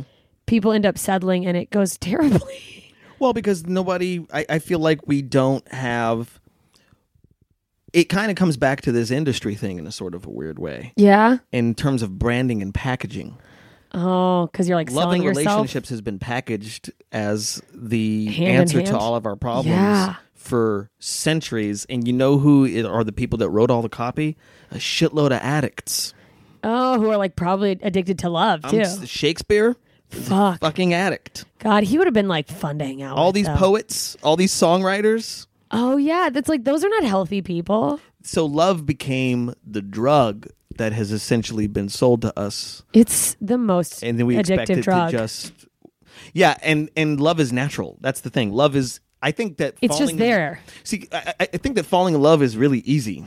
I agree. It's which is so weird because people are so afraid of like admitting it, or people do this like I don't want to say anything too early in it, but also to sound like a complete love addict. I'm always like, why? Why would you wait if you love someone? Why don't you just fucking? We're all gonna die. Tell them you love them. It also means, I mean, to get esoteric. So it's kind of like I look at it like love is really easy. We're literally built to love each other. As a But species. relationships aren't love. But relationships, well, it depends on if you think that love is a verb or a noun. Like, is love something that you put in your Oh. pocket? Like, you have it, you found it, you got it, I have Here it. it is. Look at my love. Or is it something that you work at? You're doing. Oh, that's such a. You see what I'm saying? See, this is what I love talking to you about. Because the thing is that, like, you could argue that to love someone is to decide to continuously work on yourself and the relationship that you're in. Ah. It doesn't mean that everything automatically works. That's impossible. Yeah. See, because That's not the case with anything. and that's what brings me back to the polyamory thing. I don't think that polyamory is any better or worse than monogamy. I think that what the hard part is that any time that you are emotionally entangled with literally any other person, Yeah. it's going to be difficult. Yeah. Because I don't think that we as a culture, as a society, as a nation Yeah. are taught how to think and communicate our feelings, how to think about our feelings and How to communicate our feelings. them. Yeah. We don't have a language. We're obsessed with our feelings, but understand them so little at the same time. Yes. And people don't, there is a big like not saying how you feel this, which I fucking hate. What do you mean? I don't know. I feel like, what am I trying to say? Not saying what you feel. I feel like a lot of people maybe aren't as forthcoming about someone they quote, about how they feel with someone they quote love out of thinking that they'll hurt them by, because it's not like sunshine and butterflies all the time, but people will be like, oh, this thing bothers me, but they keep it tucked in because they don't want to hurt someone's feelings. And then it's like, well, yeah, you go crazy eventually. It's a fear decision, isn't it? I guess so, yeah. Is that you're motivated by fear. Yeah. You're motivated by the fear of not hurting others or not being hurt. Yeah. So if you make decisions from what you don't want all the time, it's a terrible thing to do. That's not a place that's going to help you find what you do want. Yeah. But I think that's so normal. It is. Because I genuinely think I operate from a place of trying to be a good communicator, and I definitely have operated from a place of fear for a long time, but now I've sort of hit a place where I feel like I'm forthcoming about like, this is a thing I want, this is a thing I like. Like with a guy, if it's just like, yeah, I like you, what's going on? Like, I'm not going to be like, ooh, who knows? But I feel like being forthcoming because it's not what we're taught, because it's sort of like, if someone asks you how you're doing, you just say good and that's it. You don't tell them. I feel like it's perceived as crazy. Well, it's also, I wonder if the forthcomingness is also a response to being told or being made to feel like what you want or what you feel is irrelevant. Ooh. Like Truth bomb. It's kind of like so I believe that because of all sorts of crazy work I've done, that essentially everything that we're doing is storytelling. Right? Okay. If you look at it like in this sort of way that at all times of the day we are telling ourselves a story about ourselves, or we're telling ourselves a story about the world. And what these stories are based on things that have been done to us. Like past experiences. Or we've internalized someone else's story, like our parents. Oh, like a relationship. No. Like a That train culture, a wreck. society. Yeah. Right? Or something was specifically done to you. So if, say, you're a child. Yeah. And you have the kind of parent, or you've had a traumatic situation where you were made to feel very stupid. Oh my God. Right? Are you a psychic? Someone made you feel stupid. Yeah. And you wrestled with what that means. And then the story that you come out of is you're either confirming that or you're denying that. Yeah. So either you have taken that and you've internalized it as, I am stupid, and now that's the story you tell. So anytime that you're in a situation that is similar to that one, Yeah. when you were left with your own thoughts, You're like, I'm so stupid. your brain's like, I'm stupid. Oh and my God, that'll that's the whole premise of inform this podcast. the decision you make, right? Yeah. Or, I'm not stupid. And that's the decision. I am not stupid. And that'll inform how you make a decision, right? Wow. Yeah. But the thing is that you're still reacting to something that's over. Yeah, it's like you're not in this present situation. Because you're still telling the story. You got to cut those stories. And so you could say that a personality is a stack of stories. That's interesting. Right? Yeah. I'm just an asshole. Got back to that. You know what I mean? That's a story. Yeah. And it's a story that this person uses to give themselves permission Yeah. to not address whatever it is that happened. Right. Or not let go of whatever it is that happened for them to not be an asshole. It's just that, well, I've been told this enough that I've accepted it as the truth, and there's literally nothing I can do to change it Yeah. and you just need to watch out. That shit fucks me up. Yeah, it's really fucked up. I mean, it probably fucks us all up, but it's hard to like get out of those patterns of like, I'm stupid, I'm ugly, and like, well, and then what I have learned from talking to you right now yes, is that if you try to get out of those patterns, but then you beat yourself up for ever having the patterns. oh, it's. I mean, never I did a gonna- Vipassana meditation. I am really working on just being in the moment here. But yeah, no, that's like you're piling on. There's this whole idea of not reacting to an emotion when it comes up. Mm-hmm. Like experience it, but you don't have to be like, don't be averse to it, but also don't crave it. So like it goes with like good feelings too. You're not supposed to be like more. Absolutely. And I talk about these things from the experience of being someone who does those things. Like Yes. I'm a fearful person. I make decisions out of fear. This is what I mean when I'm talking about polyamory. I think that, like, again, it works. I know think a lot some of people are afraid that someone won't commit to them. Well, I just said that because someone else said it to me. I don't know what I believe. wonder if for me that what I was afraid of is that I'll be a disappointment. Yeah, that you'll That I like can only hurt people. Oh, Because the reason because the thing about polyamory, like the reason I was interested in it is because I saw it as a means for people to not get hurt, for there to be open communication. and Yes. stuff like that. It demands of you constant. like vigilant attention to the shit that you are unaware you might be stuck on. Yeah. That is making you jealous or making you needy Yes. or making you all these things. And I think it's a good exercise.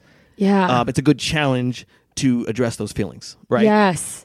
That said, I think that I was using it to make myself feel bad. Oh. In my internalized story is I can only disappoint people. Yeah. So I'm not So going to. I'm disappointing two people at once. That's a banner day for Baron Vaughn. Oh man. As opposed to one person. Because, like I said, the whole reason I wanted to do it or was interested in it is so people wouldn't get hurt. And then I looked at... And you're like, now I'm just hurting multiple people at the same time. And I was looking at this pattern and I'm like, you know what? Everyone's hearts have been stepped on. yeah. I stepped on people's hearts. My heart's been stepped on. This is literally the opposite of why I wanted to go into this Yeah. or to experiment with this. So, and it's not that I don't necessarily, because I kind of look at polyamory as a state of mind, as a way of thinking. Not as like an active. Yeah, some people in think this it's moment. some people think it's a sexuality even. Yeah. You know, people argue that it's an orientation. Interesting. And I don't really know how I feel about that, but I can say that for me, like I said, what interests me in it is the emotional work that it demands of you, yeah. right? But it's also like, can't you just do emotional work? Yes, you can. But you can only get so far by yourself.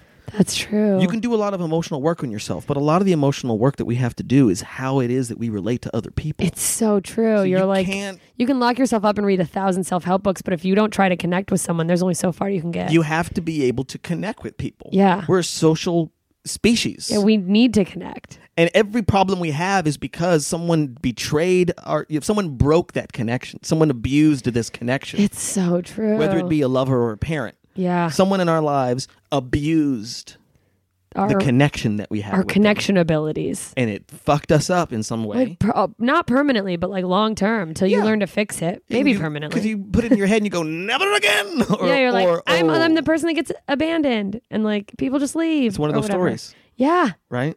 yeah, and you keep replaying that. So when I was working on my stories and like I saw that like maybe that I have been using that to kind of fulfill a self-fulfilling prophecy, right? Yeah. And that I was and then I guess there was also like some sort of perverse pleasure in the fact that it was going so badly. Because then I get to know for a fact that I'm right. I'm feeding my story that like I hurt people. I hurt people. I guess I'm just a person that hurts people. God, am I addicted to feelings? Exactly. Well, you ever see that documentary, What the Bleep Do We Know? No, but it is on my I have a list where I Not just the go, I'll best. add it to my list, but It's not the best doc, but it's really interesting. Okay. It's like they're trying to marry spirituality and quantum physics and neurobiology. Ooh. But there's this one section because my mom watched it because I guess someone told her that there was this section on addiction that's really good and really useful. Oh. And she fell asleep, but I watched it. She and- passed out from heroin, but I watched it. No, not from heroin, just from sleep. I know. Just from a Just hard be funny week of for an work. addict. I wasn't making a comment about your mother. All right. Yeah, all right. I'm sure she's a lovely woman. She's a very lovely woman, but she has dealt with addiction stuff. Oh, I was raised by an addict, me too. so this is one of the By a- reasons I've By internalized a a lot of mentally ill. Of course, I have borderline personality Come on, disorder. This is a high five on this Yes. one. So, you know what? Side note, real quick, before I get to this, something I just see this when I was talking about that punishing yourself over the. Yeah. That's my biggest problem. Yeah. Is when I identify something that I think is a pattern or a story that has been running me. Instead of acknowledging, you go, "You fucking idiot." Exactly. Instead of going like, "Oh, I was doing this thing and I'm free. I see it. I don't have to do that." Instead, I go, "Oh shit, that's what I was doing." You're like, And then I go over every single experience in my life that Where I you think did it? fits. I did a play-by-play. And I go play by play. I'm like, shit, that's what I did there. That's what I did there. And I just swallow. Oh in my it, God. right? I am so good at wallowing. I mean, we're comics. Can I put that in a special skills section on a resume? Comics. Like, just lean in. And this is the addiction of being a comedian, Yeah. is that we can get rewarded for feeling our most negative feelings. I know. It's dangerous. We can take the shittiest things that we feel, and then a group of strangers will laugh. and we're like, ha ha ha, the thing I want. Yeah, we're like, oh my God. Yes, Feed exactly. me.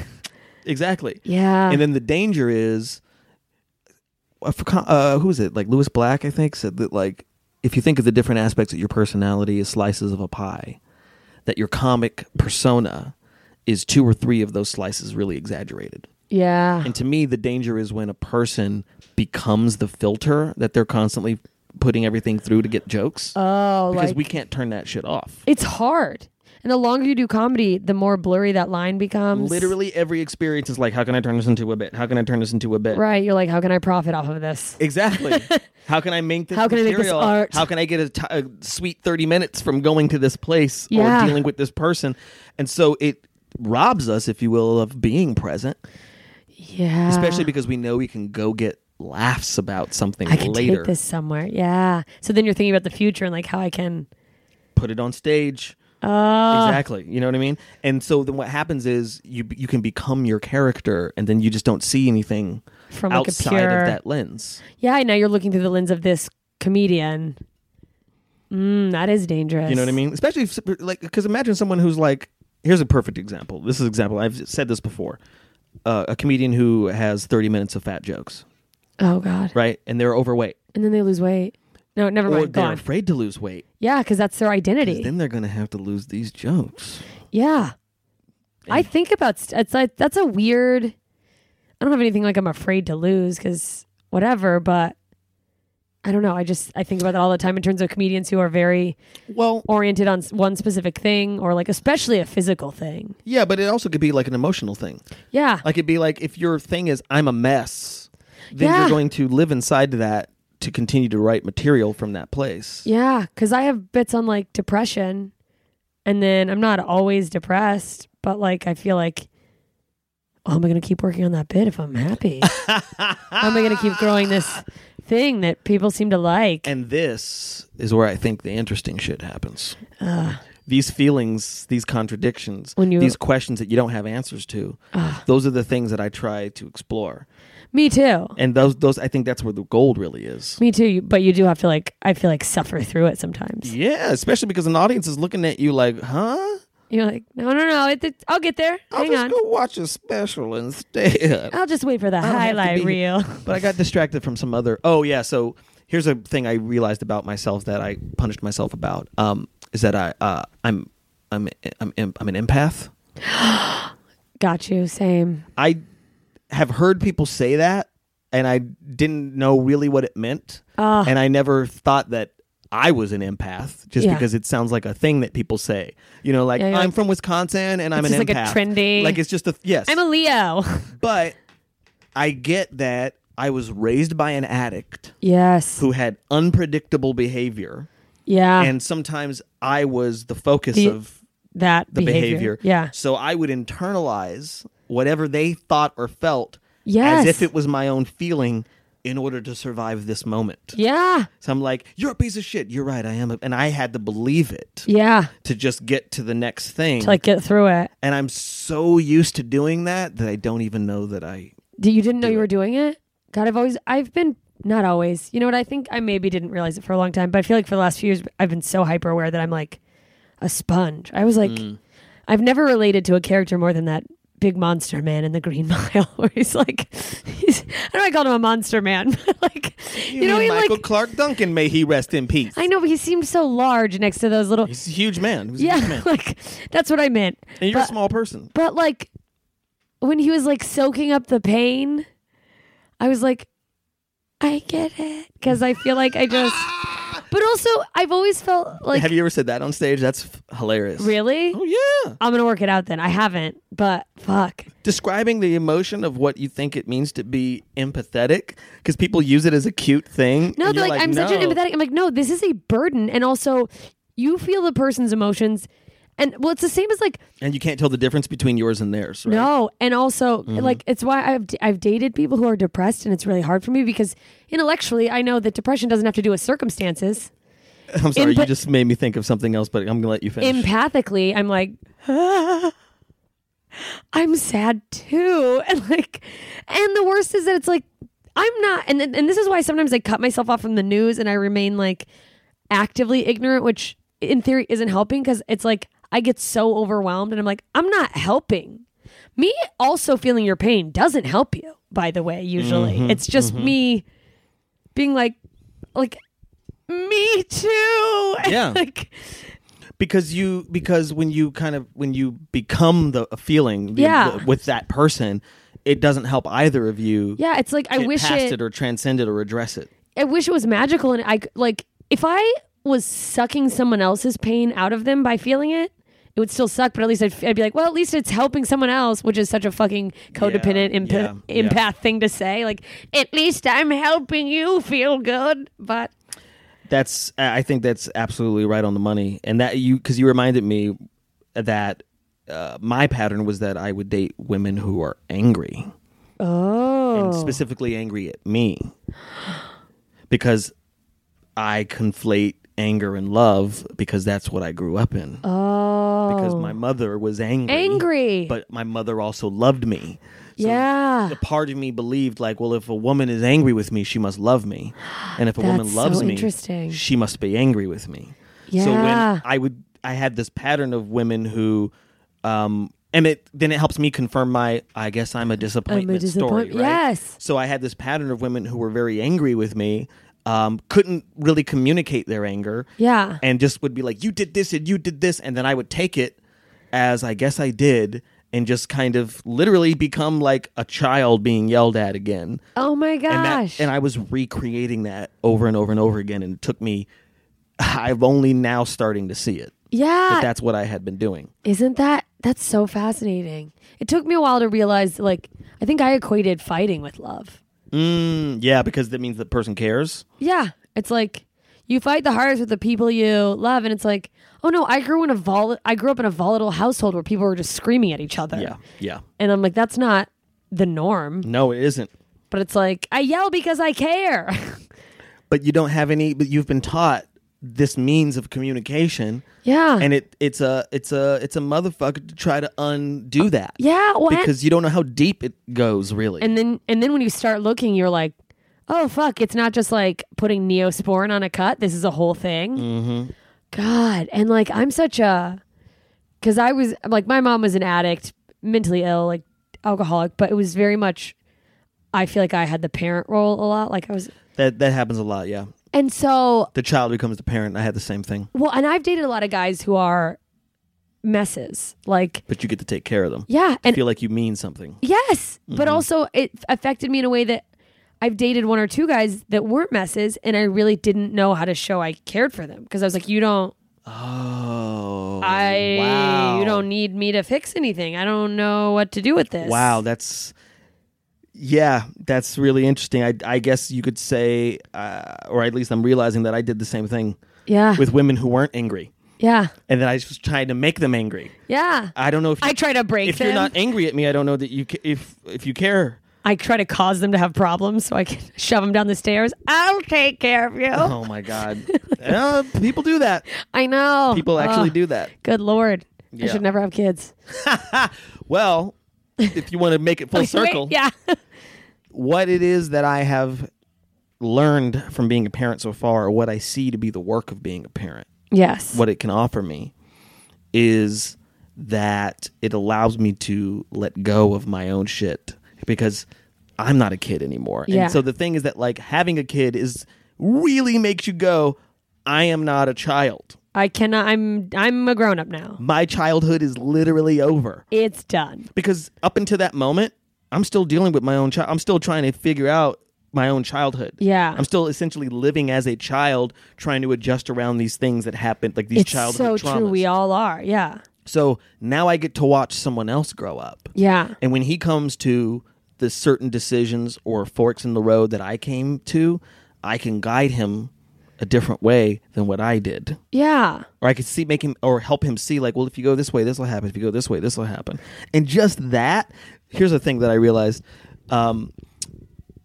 I've always seen in movies that parents will wake up when their kids wake up and then take them to school. Yeah. And I didn't understand that really actually happens. Right. You know what I mean? Like, some parents are like, make their kids breakfast, take them to school. Isn't pick 'em that up from school. insane when that wasn't your norm? And I would see that shit in movies and TV. And I'm like, who does? Like, I'm like, well, clearly this only happens in movies and TV. Yes. Because that didn't happen for me. Yeah, I worked in an office with a bunch of like ladies who were moms, and they'd be like, well, I mean, they had kids like in middle school, high school, and they're like, well, you know, I have to get home because the kids are going to be coming home from school, and like, or even elementary school. But I was like astounded. Well, you know, I had to make breakfast, and I was like, what? Yeah, and that's a thing that I didn't realize, if you will, was missing, is feeling like I'm supported by my parents as opposed to I'm a nuisance. Yes, That where it's me like, being up at 4:30 in the morning to get to school by 7 a.m.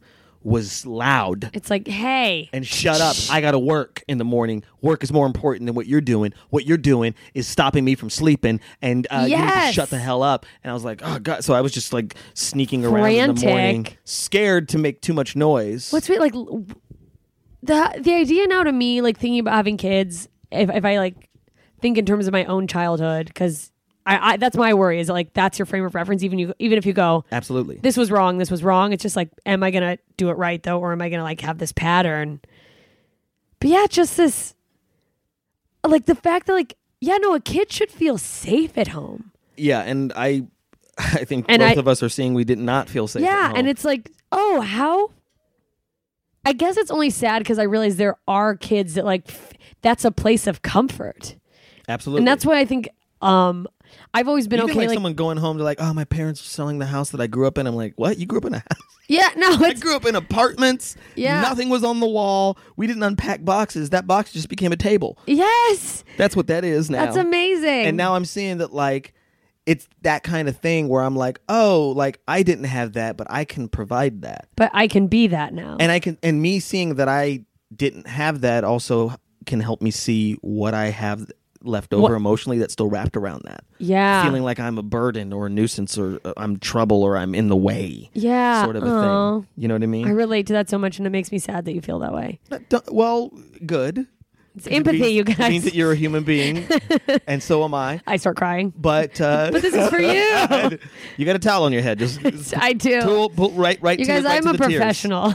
I love that your headphones are fitting over that towel. I right know. These are good headphones, you guys. Studio Sweden. now. Hey, Studio Sweden. StudioSweden.com. Studio. They're a new brand, Sweden.com. but use the code BLESSED, 20% off. I love Okay. that. Are they a Yeah, sponsor? Yeah. Oh shit! So get them. They're pretty good. They're like, they're not Beats. I But love this if you ad. listen to I love EDM, I love this ad. That we Sweden just has did. way better music. Huh. Well, if you listen to EDM. I don't, but I just also made that up. Oh, okay. But they have great fish. Sweden has a lot of interesting music, though. They try I to feel like they sound- should. I mean, one of the greatest American hit makers of all time is Swedish. Are you talking about Kanye? I'm talking about Max Martin. I'm kidding. You know who Max Martin Wait, is? who's Max Martin? Max Martin He's wrote behind a bunch songs of for Robin, who was Swedish. Yes. Okay. Show Me Love was the song that got him in the States. He wrote songs for Backstreet Boys, for NSYNC, for Britney Spears, for Christina Aguilera, for Taylor Swift, for The Weeknd. Oh my God. For Timberlake, for Kesha, for Wake up in the morning Katy Perry. feeling like P. Diddy. all these people. This You dude, guys. Swedish dude, Get these headphones. wrote all that music. Swedish people are great. It's important to make blanket statements. They can be good. Yeah. It's like, one was cool, they're all the same. Sweden is having a very American experience right now where they're kind of being taken over by Nazis again. Oh, no. Yeah. I gotta watch the news. I have a friend who is actually an ex, if you will, who is Swedish. So I I have a hear friend who about it. watches the news. And who watches the news and occasional just information. Like, oh, shit's fucked up, bro. Sweden is fucked, man. Oh my God. Yeah. Anything Okay. else you want to ask me before we? Before we wrap up, this would bad you? boy Okay, up. so you're like in the spotlight. I feel like your little star is growing. Do you worry about that in terms Yeah. of parenting? Yes.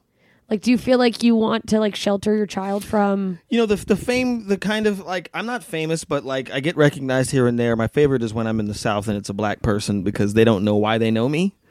But they're like, Have we met before? you work downtown? No, I don't live here. Wait. You know Jimmy? No, who's Jimmy? Jimmy works downtown. I don't live here. Okay, you know Jim. You work downtown. I seen you. And that's my favorite. When I'm just like in a conversation with That's somebody. like every celebrity to me. I think I'm just a person I've met before. Dude, and it's hard, especially in Hollywood. Like, these people are around, especially like these actors like myself who you don't know what their names are. But you've seen them. But you see them all the time, and then you Yeah. see them at a coffee shop, and you're like, why do I know that person? Yeah, I saw a guy from The Big Bang Theory, and I'm like, why do I know that? Why do I know that guy with that stupid haircut? Yeah, I saw a guy from Veep recently. He was on Veep in the Mindy Project. I'm like, why are you familiar to Like, me? have we? Did I? I'm always like, I don't even think I've partied very hard since I came to LA, but I still have this like, did I meet you drunk at a party somewhere? Why don't I remember you? I love it that you assume that like they saw you at your worst behavior. Yeah, and I'm like, and that's why I "Ugh." remember you. You put me in a cab when I was a mess, You're right? probably like, no, I don't know ma'am. you. Do you know Jimmy? you know Jimmy? No, I don't. He works downtown. You know. Jimmy. Wait, what the hell were we talking about? Oh, having a kid in terms of Well, yeah, I don't know how I'm going to deal with it because I don't know that I'm famous enough that I am going to be approached by people on the street all the time. That hasn't happened with when I'm with my son. And he's a very small baby. That's the big reason I'm not he's going so out cute right though. now. Are you gonna like try to shove him in commercials? Hell no. Okay.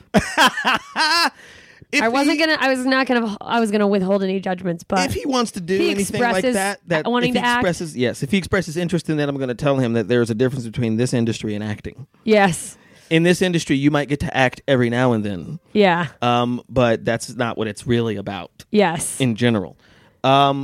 So, I mean, I guess like it's kind of like I'm still working on all the stuff that I'm working on, and I impending fame feels like a death sentence to me in some sort of way. Does that make sense? it makes so much sense to me. That's 'Cause- terrifying. The only reason I ever really wanted to be famous was so that way I can do the things I want to do. So that you have the power to go. Well, now I want to make this thing I want to make. People bring me projects. Yes, and you know? can go. No. Exactly. It says a Next. Baron Vaughn type in the audition notice. Yeah, like that. What a sign of making it. That's a sign of making Think it. Baron Vaughn. Think Baron Vaughn. It never has happened as far Think as Baron Vaughn, and people are like, I don't even know what that means. I don't even know what that so means. many things. Who is that? Baron Von what though? Baron Von Wrinkle Dick? Trapp. Wrinkle Dick. Baron Von Wrinkle Dick, the second violin of the 6th grade orchestra. You've lived so many Yeah. lives. So I mean, I guess that like because a lot of my family like hasn't seen any of my work. So that's kind of I used to be insulted by it, but then I was like, well, that's fine. Yeah. Because then they're still going to talk to me like I'm me and not somebody else. They don't get yeah, that's a thing. People will get weird if they Will get are aware of how much you're doing. Like as someone who's not in the entertainment industry, I feel like they go like, you're a star. because again, it's mystifying. Yeah. And people don't know how much money you can or can't make. They assume if you do one thing, people assume you're rich. Exactly. Instead of assuming that I am still in student loan debt. Yeah, and it's like, no. I had to get TV money to almost be out of student loan debt. what does that say about the system of student loan So debt? fucked. It's so fucked. Hopefully that'll change by the time your kid is in college. Oh, who knows if there'll be college by the time? Yeah, my I kid know. is- Or a world, you know? or a world, But exactly. every day's a blessing. I guess since I'm going to release this as like a New Year's episode, Mm-hmm. do you have any? Are you a resolutions person? Do you have any like goals for the next year? Any happy thoughts? Any goals for the next year? I mean, look, I'm working on happiness. I'm working on just letting myself feel okay. I mean, it's a weird thing, especially because the world is in the situation that it's in. So it's very strange to feel like in my personal life things are going really well. It's like you almost feel guilty. But then I look outside and it's like, oh, this is all going to shit. close the window. Just when I started to feel good about you're myself. Like, no. Yeah. Typical. I start to Classic. feel happy, and then Kim Jong-un is like, Trump called me fat. Send the missiles. It's like I can't have one day. I know. So I guess the thing is that, like, because, you know, honestly, also, like, I feel like when I talk about, like, how we're obsessed with our feelings, we don't know how to talk about them. I feel I like wonder if that's people can hear this in the background. The people like blowing there's- horns outside my it's window. New Year's Eve. I feel like that's a big problem in our culture, in our society, right? Yes. The irony about Trump's presidency is that it's sort of the ugliest feelings or the ugliest things about our country Or like coming. are like at the top of everyone's consciousness. Yes. It's there's a tension unlike I've ever felt in my life. yeah. I assume this is what the Cold War felt like. Yeah. Or like the 70s when everyone was afraid of freaking like serial killers because it's just like shooting Yeah. after shooting after, like, nowhere feels safe. No. No one feels safe because people are also killing themselves, it seems, over what could be argued to be minor slights. Yeah. It People are so sensitive. but again, like, But that's whatever like- was happening to them emotionally, they were in so much pain that it only took And there's this, like that was the tipping point. Yeah, It's it like, took this troll this to is the straw that broke the camel's back. exactly, because Donald Trump is not only a troll in the sense that he's an internet troll, And but his appearance. I wouldn't have doubted if he appeared under a bridge to a lot of people and Yeah. said, "Let me into the other side, I know. and I promise there will be a wall." Or some sort of, who knows? Some sort of crazy. Just yeah. say my name, Trumpelstiltskin. Rumpelstiltskin. Wait, please tell me you need to that- make that a bit if it's not. It needs to be a bit. I'll turn it into a bit. Yes, please. Drumpelstiltskin. Rumpelstiltskin. So I guess for the upcoming year, I'm going to let myself see what unconditional love is like. And I get to do this with this boy, with this little child. Beautiful who baby. wants nothing from me but to be held. And maybe fed. And that's mom's job. And sometimes, well, Give me them sometimes I titties. got a bottle. Oh, you don't want to wear one of the man tits? Or That's one of whatever? her. That's one of her things when she walks in. She's like, "Guess who's back in the motherfucking house with fat titties for your motherfucking mouth?" Oh my God, that's amazing. That's one of the things that she will say. She's my hero.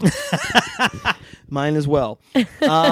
So yeah, I guess that's the thing. It's just kind of like, because look, I also feel like our obsession with answers is Yeah, weird. letting go of the fact that you don't know everything is I think it's like a beautiful idea. try to find the right questions as opposed to the right answers.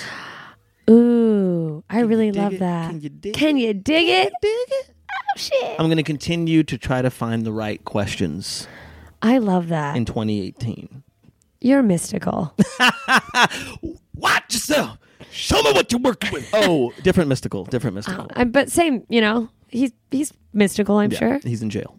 Well, he's probably spreading a lot of wisdom in there. Oh, I hope wisdom is what is being spread. Yeah. And Ooh. all right. That can mean 80 different things. I was thinking butt cheeks, but I'm a bad person. I was thinking diseases, but all right. Same. I mean, who knows? Not same thing, Who but knows? It's jail. So don't drop the soap. Okay.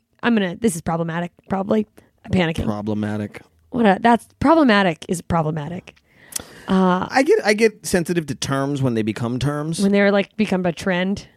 Yeah, because It's it like a kind of- buzzword. it negates what the purpose of the thing is. Yeah. Or it's like we're diluting it or Or we're just using it to bully each other. yeah. It becomes wokeness becomes a weapon that we can beat people over the head That with. it's like- you ain't woke, and I was Or it's like, is that are we the doing point? the thing that we're trying to get to not do? Is that? Exactly. I agree. Any plugs? Where can people find you?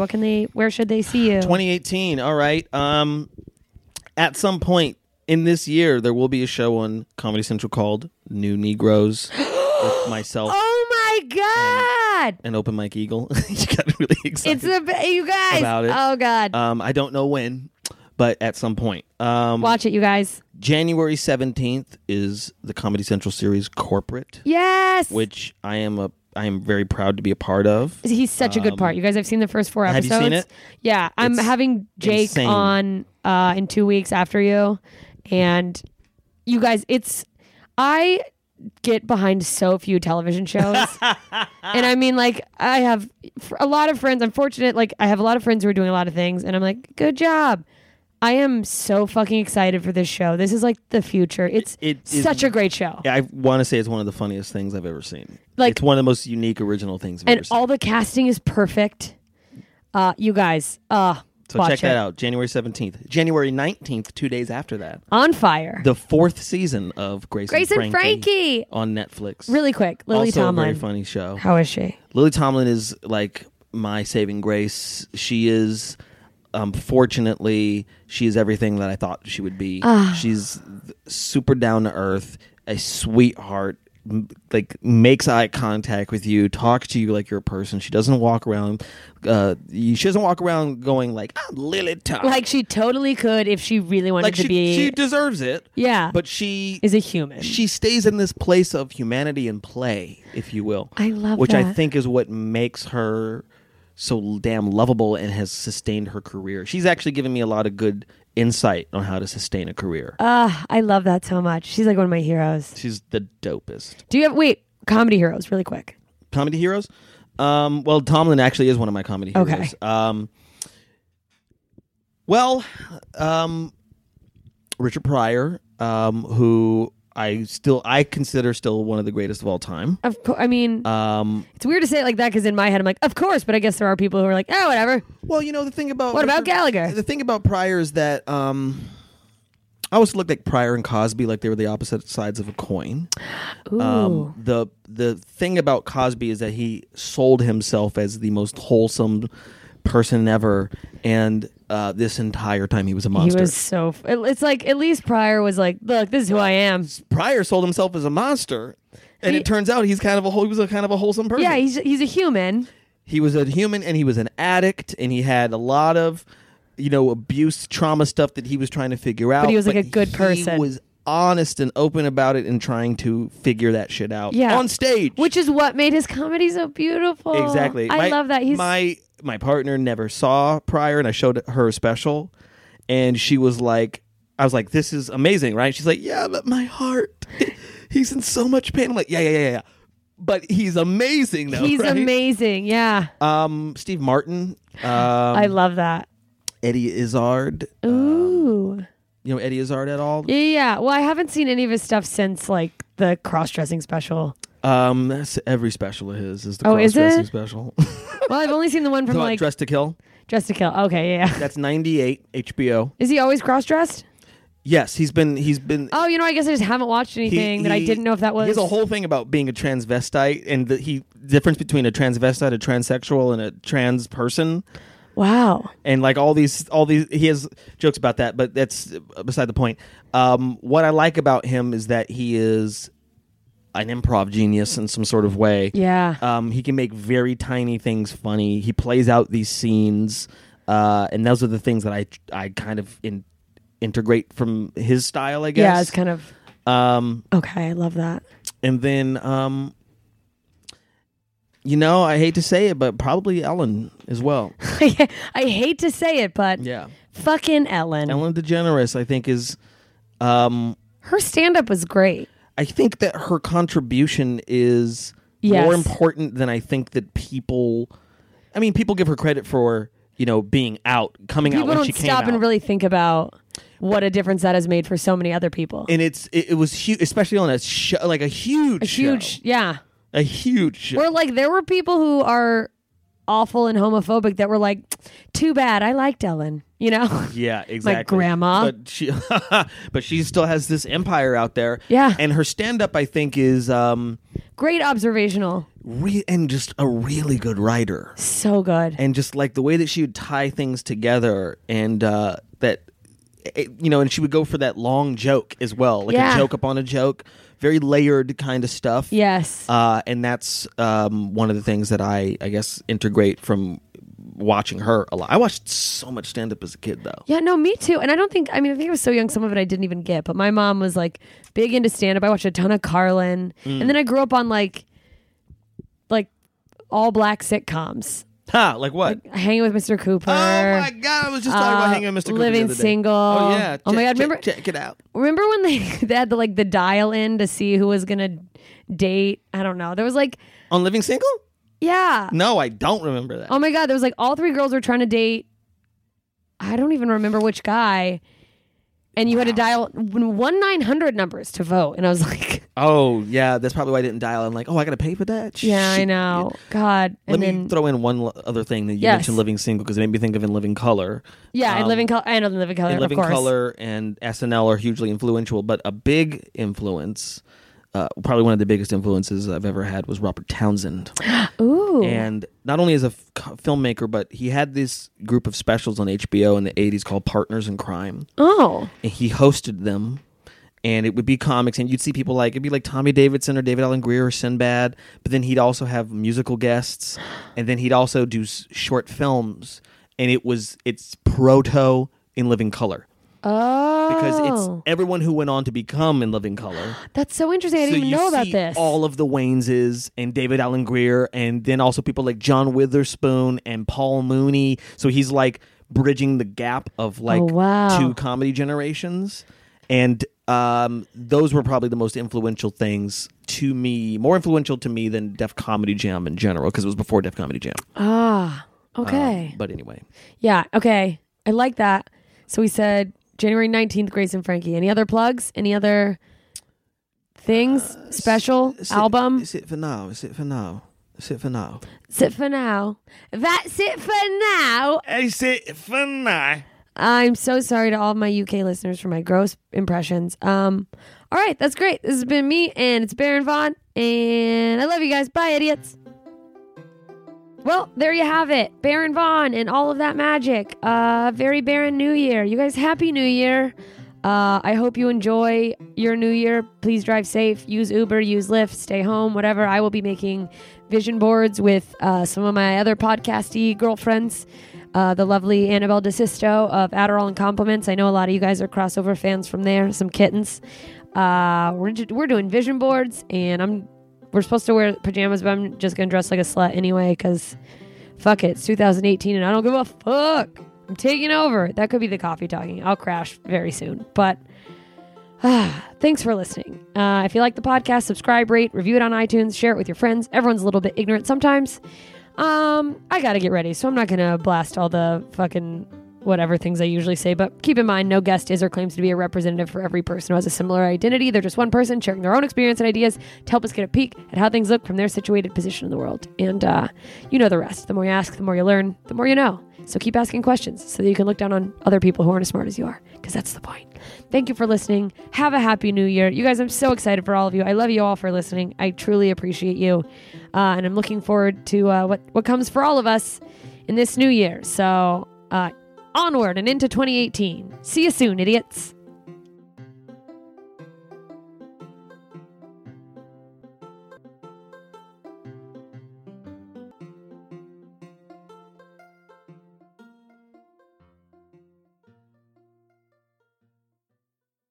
Say goodbye to your credit card rewards. Greedy corporate mega stores, led by Walmart and Target, are pushing for a law in Congress to take away your hard-earned cash back and travel points to line their pockets. The Durbin-Marshall credit card bill would enact harmful credit card routing mandates that would end credit card rewards as we know it. If you love your credit card rewards, tell your lawmakers, hands off my rewards. Tell them to oppose the Durbin-Marshall credit card bill.